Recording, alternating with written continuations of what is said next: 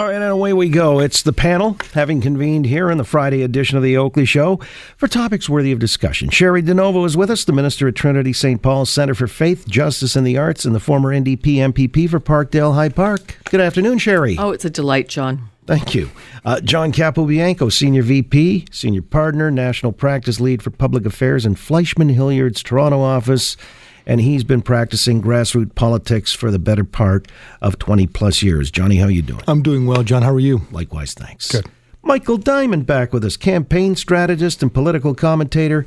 He's with UPSTREAM Strategy Group, and you were also the point person for Doug Ford getting into the premiership. Let me just start with you, Michael Diamond, because Doug Ford's talking about reimagining Ontario Place. By the way, was this ever intimated to you? Did you guys ever have that discussion when you were consorting with him? Look, Doug Ford on the waterfront in Toronto and Ontario Place has been very clear for a very long time, dating back to his time on Toronto City Council, so no real surprise here.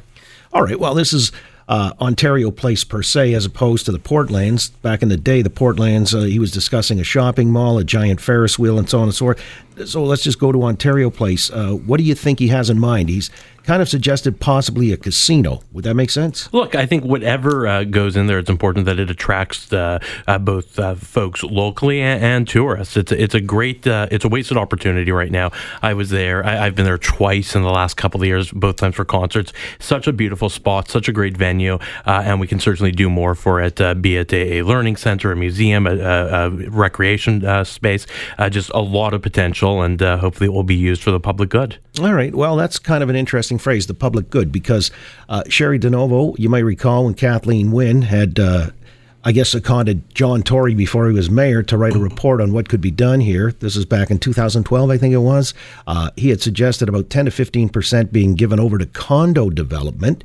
And some people even suggest that if you're going to redevelop it along the lines of a livable space, you ought to make some room for affordable housing. Do you think Ontario Place should lend itself to a certain proportion of affordable housing? Absolutely, and certainly not a casino, which was one of the things that Doug Ford put forward on his time at council. I mean, there was an insurrection at the very mention of a casino in my riding, as you can imagine, and all the other waterfront ridings.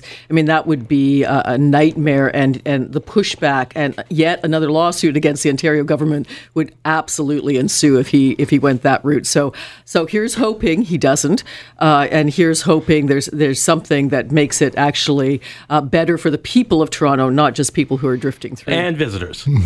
And visitors, but for the people that live there first. Well, all right, and that's sort of the philosophical question. How can we max out on this resource, if you will, exploit it in a good way to its full advantage? You say affordable housing ought to be part of the consideration. And green space. I mean, there's very much a need for more of that as well. And access to the waterfront. One of the problems with the west end of Toronto is lack of access to the waterfront. We have a wall of condos already down at the south end of Etobicoke there. And if you compare that to the east end of Toronto, where you can get to the beach from any number of streets and there's a boardwalk, I mean, a very different experience of the waterfront. So I think something more human, again, something where children and families would be welcome, and a casino is not that. All right, John. I mean, although it could attract people to fly in to Billy Bishop and then hop the barge or go under the tunnel, and next thing you know, they're laying down big bread. We tax it. I mean, how do you foresee, in the optimal sense, the redevelopment of Ontario Place? Well, first off, I think it absolutely needs to be redeveloped. Like Michael was saying, I haven't been there in years. In fact, I used to remember going and enjoying it when you were younger as a kid, and sort of seeing all the trappings of it. And it's a wonderful spot there that could actually be another iconic place as it once was. So I think something has to happen there. The casino debate is an interesting one. I was part of that back when Rob was mayor of Toronto, and there was an actual RFP submitted to actually have casinos in Toronto, which of course went another way.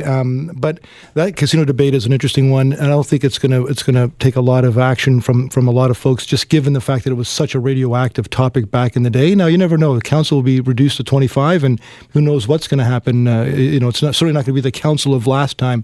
But I just think something that's dynamic, where families and visitors and people can go with a touristy spot, a museum of sorts, where there's cafes. It's such an amazing place and situated in such a good location. Well, does that lend itself to affordable housing? Well, I'm not sure it does, and I don't know if that's the right mix for that area, quite frankly. But I think that there's a number of opportunities to look at. But I just think that if it's more of a museum or a place to go, an attraction, notwithstanding the concerts and stuff that happen there on a regular basis, but people can go and actually spend a day there.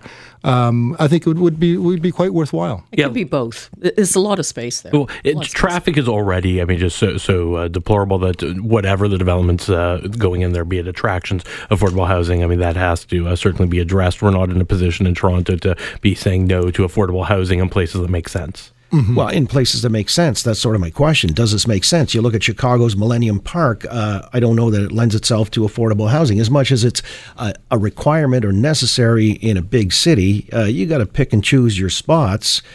This may not be the spot, Cheri. It's a big chunk of land, and we are in a place in Toronto now where we are desperate for affordable housing. So let's put it this way: if there's a discussion about condos, there has to be a discussion about affordable housing, and it always has to be part of the mix. It seems to me for any new development that's going up in Toronto, and I think the City Council, as it's presently constituted, veers that way as well. John, I would say too, I think, give the situation a look as far as the land property value there, right? So, you're talking about affordable housing. You're going to have a government that's incenting developers who are going to want to build affordable housing in an area that's probably going to have the rent that's going to be fairly significant given the location on a lake and just south of the lakeshore. So it's another hurdle that has to be sort of considered. Hey, I worked on inclusionary zoning for a reason when I was in politics, and the city is kind of moving in that direction too, not only with Section 37 dollars, but also with inclusionary zoning prerequisites now that have yet to be changed at the provincial level.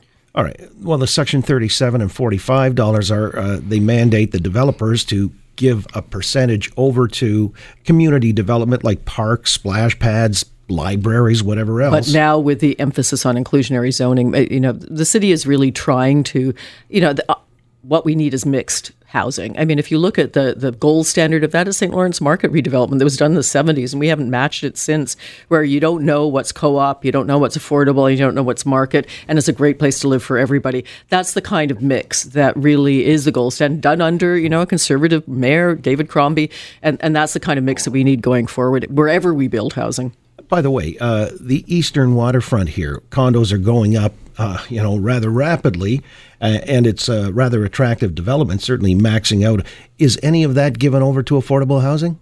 I'm not up on that. I don't know. I don't think so. Somebody closer to I don't think so either, John. No. And so I'm wondering, was that an oversight or that's just a market response? Well, again, this is going forward, and certainly now the city has more tools, in its toolbox with the reform of the OMB, with the move to inclusionary zoning. So I think the city generally is looking for places, again, constituted as it is. All right. By the way, the reform of the OMB has caused some consternation because I guess this tribunal that was supposed to talk about short-term rentals has postponed until at least a year out. And a lot of people are saying this is going to exacerbate the affordable housing crisis or the rental market in the city. I wanted to come back, just broach that quickly. Jennifer Keesmaat, also running to be the mayor, has put forth some proposals on making the streets safer. Is she headed in the right direction, or is it folly what she's suggesting? We'll come back with our panel and discuss those topics worthy of discussion. Cheri DiNovo, John Capobianco, Michael Diamond here on The Oakley Show. Global News Radio, 640 Toronto.